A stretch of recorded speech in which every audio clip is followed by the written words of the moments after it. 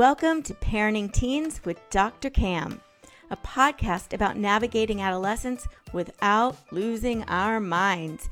Each week, I guide you around the teenage landmines with practical tips, simple solutions, and words of encouragement. I'm your host, Dr. Cam. Let's get on with the show.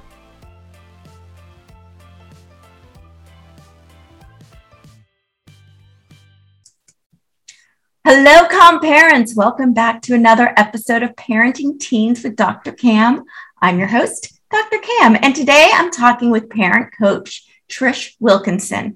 Patricia Wilkinson is a mom of two kids who had challenges they now use as strengths in successful relationships and careers. She's a founder of Brain Stages Parenting, co-author of Brain Stages, How to Raise Smart, Confident Kids and Have Fun Doing It, veteran teacher and science nerd. Trish shares kid-tested, research-supported tips to raise successful humans in our complicated world. Welcome, Trish. I am so happy to have you here. I'm so excited to talk to you today, too. I love talking to parents about teens because there's so much anxiety about raising teens because that's when they start, pushing back a little more.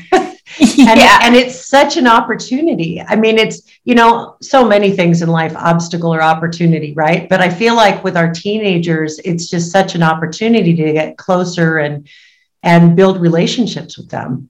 Yeah. And I want to dig into that because I think that's such a key point. We often see teens as this phase where they're going to push away and we kind of separate, and it can be a time to really connect and strengthen our relationship when we kind of approach it right. Before we dig in, tell us a little bit about your story and how you got started coaching parents. Oh my gosh. Well, actually, it was my daughter who was the one who said, Mom, I have a lot of friends. So both of my kids have attention issues and auditory processing and, just various kinds of challenges. And apples come from apple trees. I mean, I didn't even realize that I had some of these same issues too until I started getting into it. Notice I did not say attention deficit hyperactivity disorder because we are no more deficient or disordered than anyone else, just our brains work a little differently. Yeah. So when you figure out how to, work with brains who function that way, I mean, my kids have just completely taken off in their 20s. But getting them there was rough. And when my daughter was 7, we had my older daughter, we had a complete meltdown where I just felt like, oh my gosh, I had been teaching all these years, preschool and elementary school by the time we had kids. And I just felt like, oh my gosh, Trish, you're supposed to know this stuff. Kids are your wheelhouse. You are a terrible mom. And I realized that what I had been doing, what I had learned being raised by my own family, and my own parents just wasn't working anymore for how my child's brain worked, what was going on in society. Our world has just become a lot more complicated. So after we had that meltdown when she was 7, I just, talked to pediatricians and psychologists and neurologists and, just read a bunch of books and articles and, studies, pretty much whatever I could get my hands on to figure out. And, I tried all kinds of things and kept tweaking it until we started getting along great. We went from friction to just having great conversations and a lot of laughter, just brought all the humor back into our family. And so now I help lots of other families do that too. I think a lot of times we make decisions about our kids and, because of things that happen when they're little, they get reputations. And when we realize that there are things that we can do, that we have the power to just tweak our communication a little bit and just recreate those relationships, it's amazing. And it's so much fun to do with our kids. And I love doing that with parents and just helping them recreate those relationships with their kids. So what would you attribute to some of the biggest, what did you change that attributed to some of the biggest changes in your relationship with your kids? I think largely, 3 things. It's reboot, relate, and reset routines. So the first thing I did is I learned how to reboot my brain when I would get upset. Because what I realized was when I would get triggered, it was because of things that had happened in my past that I had completely forgotten about. So I had to kind of do some soul searching, figuring out why does when they do certain things, why does that upset me so much? And then I came up with this little 90-second routine that I teach other parents now that helps me physically reboot my brain. Because when we get stuck in the limbic system and the emotion centers of our brain, we can't think. And that's when we say and do the things that we regret. Mm-hmm. Yeah. Right? So that was one thing. And then learning just small shifts in communication. And for example, instead of telling my kids what to do, just telling them what I notice and letting them talk to me. Because a lot of times I realized, oh my gosh, what I thought was going on wasn't what they were thinking at all. But I would make assumptions about what they were thinking. And then, so for example, when my daughter would come in and I would say, and I say my daughter, I had 2 daughters. One was just much easier. Our personalities just meshed a lot better. Mm-hmm. The other one, we had a much more tumultuous relationship, and I had to really figure out how to communicate with her. Yeah. So one of the things was she would come home and I'd say, how was your day? And she'd say, fine, and walk away. And I think that's really common, but I think for her, if she came in and I said, hey, great to see you. And then I would just notice what the look on her face. Mm-hmm. You seem thoughtful, or you seem happy, or whatever I noticed on her face. And then I was just quiet. Mm-hmm. It was amazing to me, the things that she would tell me. She just started opening up. And then I got to really know what was going on for her. And just that one tiny thing made such a difference in our relationship. Just telling her what I noticed, because then she would feel seen. Now I know it's because her brain felt safe.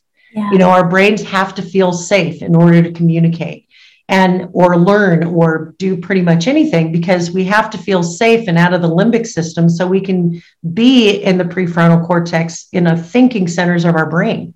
And, I didn't know all that necessarily at the time. Since writing Brain Stages, I've done a lot more of that kind of research. So now I know physically, and we've made lots of discoveries in the last 10 years or so. So, but definitely just that little bit, and problem solving with her. Oh my gosh, what a difference that made, because I would think she was the problem. She would think I was the problem. When I would sit down with her and say, okay, this is what I'm noticing about whatever's going on. For example, she was getting home late when she was in high school. And I'd say, from my perspective, what I see is that you're getting home late and I'm worried. It just worries me when I don't hear from you. It scares me. I think, how am I going to know if something, and I know you think, or I shouldn't say that. I'm assuming that you think that you are going to be safe. But me being home and not knowing what's going on, I don't know that. And my mind immediately goes to the worst thing, because I love you and it's my responsibility to keep you safe. And if something is happening, I want to know if I need to, come and get you somewhere, or yeah. And so when I would say it like that, and I'd say, so that's my experience, but what I'm understanding you're feeling is you want that independence. You want to feel like you should be able to do what you want to do because you're responsible, and you are generally responsible. Is that right? So I would ask her, I would tell her my perception and say, is that right? And then she could let me know. She'd fill in the gaps, and she would say, sometimes, Mom, I just lose track of time.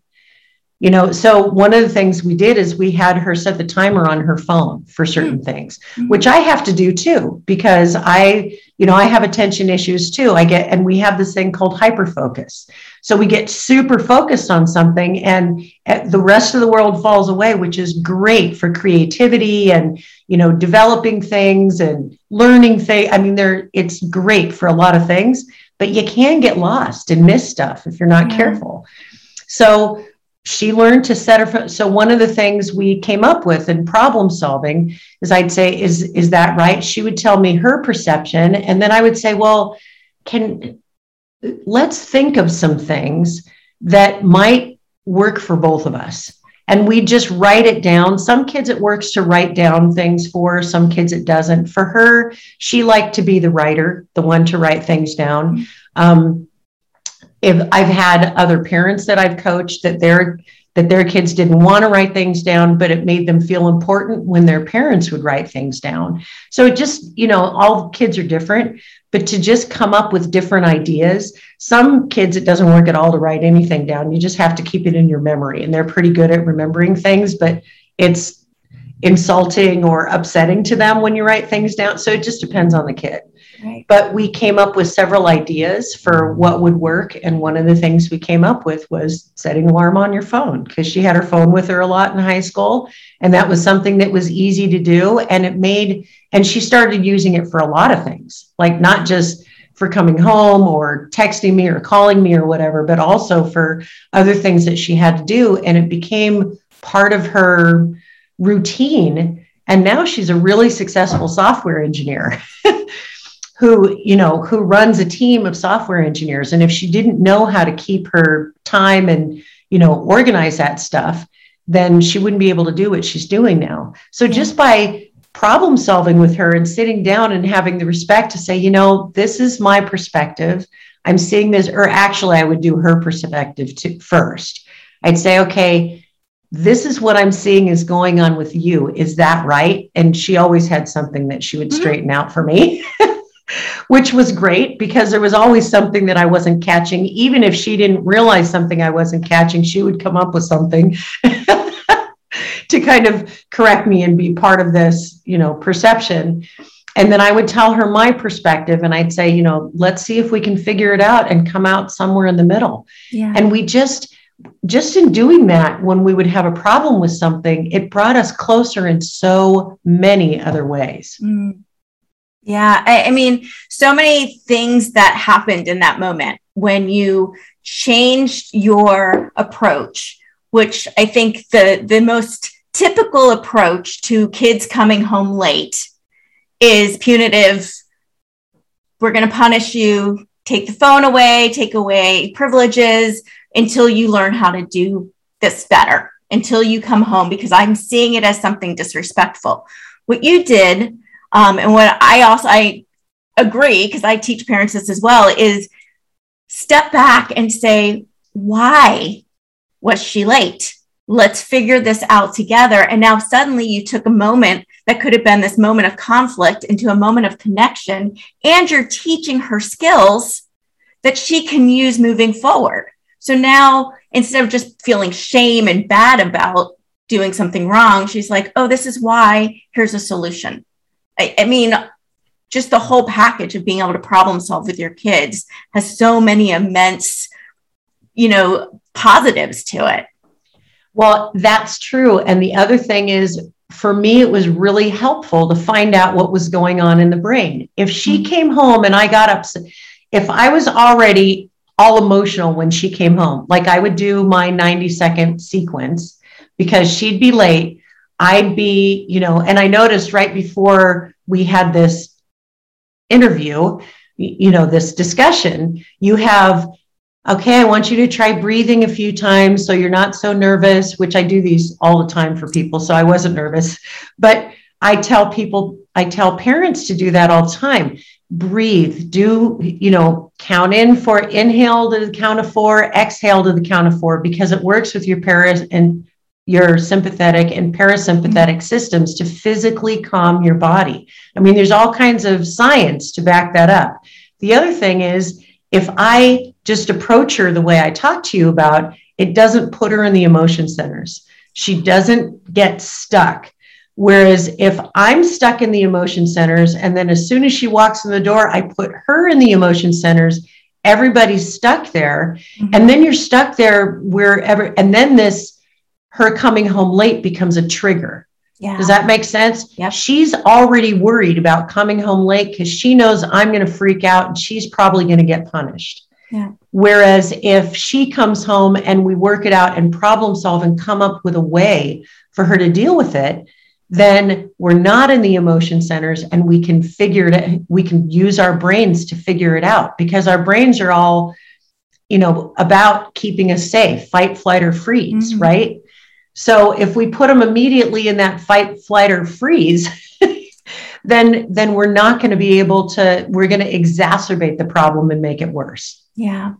And how do I know that? Because I did that plenty myself. I don't want to come off as this person is, oh, I was so perfect. Remember, I'm the one who came up with all this stuff because I was a failure when she was 7 years old. And it went in and out of that. I mean, I made mistakes all along the way, but that's what I found worked. Well, and I think what's really cool is where we are right now is where we are right now as a parent, right? That doesn't mean where you are tomorrow can be better. So it's not about feeling bad about where you are right now and saying, oh, I'm a terrible parent. It's about going, okay, I'm not showing up the way I would want to show up. I want to show up differently. I want a different relationship with my teen than how it is right now. What can I do tomorrow that's different than today to get me closer to the relationship I want, or to become closer to the parent I want to be? I think that's a really important message, because there's so many landmines when it comes to parenting, and parents take everything very, very personally, especially when it comes to parenting, because we want to be great parents. We do. And if we don't feel like we're being great parents, we're very sensitive to that. Isn't that true? Yeah. So I think just saying, hey, there's different things you can try to be different. Now, would you be willing to share your 90-second process with us? Oh, absolutely. So remember, we talked about breathing. So here's the really amazing thing about our bodies. Our bodies actually register. So with the brainstem and into the spinal cord, our bodies actually register physically a physical reaction before our brains catch up. Does that make sense? So if we can learn to recognize whatever that trigger is, like for me, I get this hollowness in my chest and my breath catches. I have worked with parents who their jaw gets tight, or they clench their fists, or their shoulders get tight. And it may take you a couple days, but now that we're talking about it, I bet in the next couple days, you'll recognize whatever that trigger is. Yeah. But our bodies actually register before our brains catch up when we're triggered, when our brains are shifting into the emotion centers. And if we can catch that, it only takes 90 seconds for the cortisol to work through our brain. If we don't catch it and we don't do any breathing, we don't do anything, that anger and upset and fear, because most anger comes from fear at its core. Yeah. So then it can last up to 20 minutes. But if you can catch that physical sensation that you get when you're angry, or when you're just getting angry, and you take that deep breath, count to 4, inhale, 2, 3, 4, exhale, 2, 3, 4, and think of a physical anchor. Like for me, it's my feet, because I'm tall. So whether I'm standing or sitting, my feet are on the floor. So I think of my feet because it brings me back in the room, and it helps me to close my eyes. Some people close their eyes, some don't.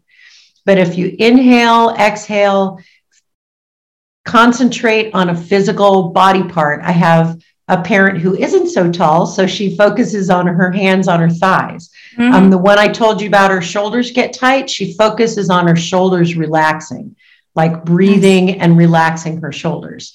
And there's no right or wrong. I'm just giving you a few examples. Yeah. So breathe in, breathe out, physical anchor to bring you back into the room and get you out of the emotion centers to get like, okay, you can handle this.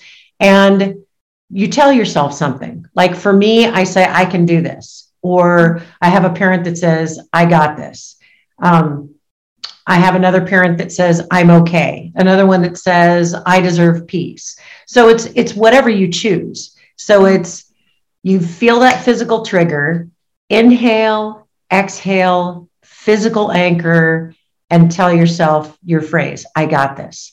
And then you do a couple more breaths because it takes 90 seconds. So it takes only about 20 seconds to do that first part. And then you just do a few more breaths. And then, if you teach that to your child, if you teach that to your teen, it not only gives them another tool, but they also understand that your trigger has been tripped. And if you talk to them about, sometimes when my trigger gets tripped, it's not even about you. It's something that's happened to me somewhere in my life. Yeah. And, it doesn't even have to do with you, but my trigger's been tripped. And if you just give me that 90 seconds, and then they learn to respect you for you to be able to work through whatever, especially after the first couple times, and they realize, oh, mom's calmed down. We're not going to have a fight over this. Yeah.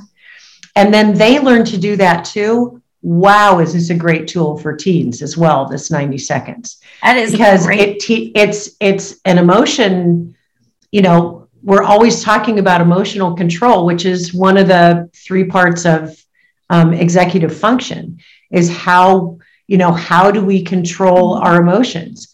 And a lot of times we don't give kids the tools, but we can't give kids the tools that we don't have ourselves. And this is something that, I came up with, that I learned. I was listening to an audiobook or something. I don't know. I don't remember where it came from, but it came from one of the books that I read along the way. And then I just kind of modified it to work for me. Mm-hmm. So that's what works for me. And that's what I tell parents to do. And that's what works for a lot of people now. That's amazing. And one of the things I love about this too, it's about, again, changing our behavior. And then once we're able to figure out how to modify our behavior, then we can invite our teens and teach our teens, which gives them the tools. Like you said, if we don't have tools for ourselves, then it's hard to give our teens. And I think it's really important where you're saying, I love the tripping our triggers, kind of the trip wire. Once we're both in that state, nobody's coming out of it, right? We're just going to feed each other in that state. So, and our teens definitely aren't going to come out of it. So I think we get mad when they get mad back. But what we're doing is fueling their anger and their emotion. So actually, we're tripping their anger and their emotion. Yeah. When we get angry about something they do, because they usually don't do things intentionally to upset. I mean, sometimes they do, but most of the time they don't do things intentionally to upset us. Yeah. They'll end up doing something that upsets us and not even realize that they've tripped over a landmine. No. And they don't want to get in trouble. And it's not that they want to hide what they're doing to not get in trouble. They don't want to do stuff to get in trouble. But a lot of times they don't even know, they step on landmines they don't even know are there. Right. And I think, here's the thing about communicating the way I'm talking about with them, it creates a whole new level of respect. Mm-hmm. And before I figured out this way to calm down, before I talked to her and the problem solving thing, I mean, she didn't have a lot of respect for me. And I blamed her for not having a lot of respect for me. And once I started doing those 2 things, rebooting my brain, like I was talking about, and problem solving with her, wow, what a difference. Yeah. I mean, we have a wonderful relationship now, but I will tell you, I mean, we really went through a lot of hills and valleys over the years. And I think that's part of parenting too, that we have to allow ourselves to go through those hills and valleys, because we're learning while they're learning. Yeah. And I mean, nobody is born knowing a lot of this stuff. Nobody is. Well, I mean, my mom and dad didn't have any of these tools, and we didn't even know a lot of the stuff that we know now. So it's not even fair to expect that our parents knew what we know now. Mm-mm. So, and isn't it great that there are people around like you and me who actually work with people and, let them know, hey, these are the things that we're finding work, both evidence-based and kid-tested. Exactly. Yeah, I like the kid-tested piece of it because it's so true. It's like there's a lot of ideas out there. Some of them are completely unrealistic, and not everything works with everyone's different dynamic with them and their kids. It's a different dynamic every place. So you've got to try different stuff. Yeah, you got to try different things. There was something I wanted to say. Now I forget what it was about what you said. That's all right. So, Trish, how do people find you? Just go to thebrainstages.com. That's easy. And thebrainstages.com. And there's a tab on there that says screen time or healthy screen time. So many parents are struggling with screen time. Yeah. And here's the thing, screen time can be great for kids and for us. And we're not giving up our light bulbs for going back to candles anytime soon, right? I mean, we're on a podcast right now. We're not giving up our electronics either. So why not learn what the science says about screen time and how to make it a healthy thing for kids? So right now it's a mini course. It's normally $19, but if they use its screen time, healthy screen time 2021. I thought I knew this before I talked to you. Sorry, Cam. You gave me a code 2021 best year yet. Has it changed? Oh no, that was for the problem solving. Oh yeah, that is. Enjoy your kids through problem solving. Okay. Well, they can do that one too. That's just a bar that slides down the top.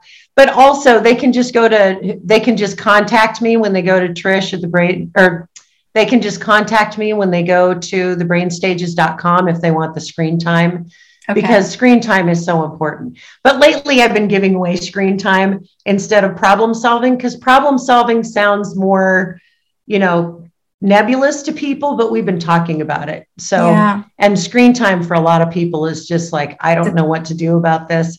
And it's really not that hard, but if you have the screen time and the problem solving, then you know what to do with screen time and how to fix the problem. Well, right. You problem solve with your kids how to handle screen time. I think that's the whole thing, right? And you learn what healthy screen time looks like. Yeah. What's healthy, what's not, what the science says.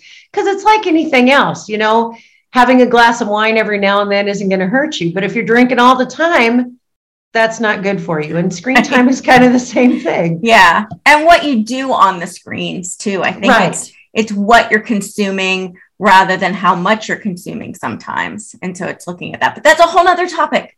Yes. So, and we're out of time, so maybe we'll have that topic later. So thank you, Trish, so much for coming on the show. I really appreciate it.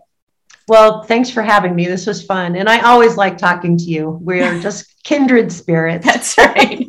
Right there. And parents, thank you so much for taking time out of your busy day to spend with us. If you want to learn more about how to help your teen succeed, you can grab my top 10 parenting tips at askdrcam.com/parenting tips, all one word. Finally, if you enjoyed this episode and the helpful strategies Trish shared with us, please take a quick moment to rate and review. This helps other parents like you find this show. And I encourage you to share it with a friend as well. In the meantime, have a peaceful, positive, calm day. And that's a wrap. Thanks for joining me today on Parenting Teens with Dr. Cam. Make sure to visit my website, www.askdrcam.com, where you can subscribe to the show in iTunes, Stitcher, or via RSS, so you'll never miss a show again. While you're at it, if you found value in this episode, I'd appreciate a rating on iTunes, and hey, why not share it with a friend too? Be sure to tune in to my next episode. And remember, parenting teens may not be easy, but with my help, it can be a whole lot easier than this.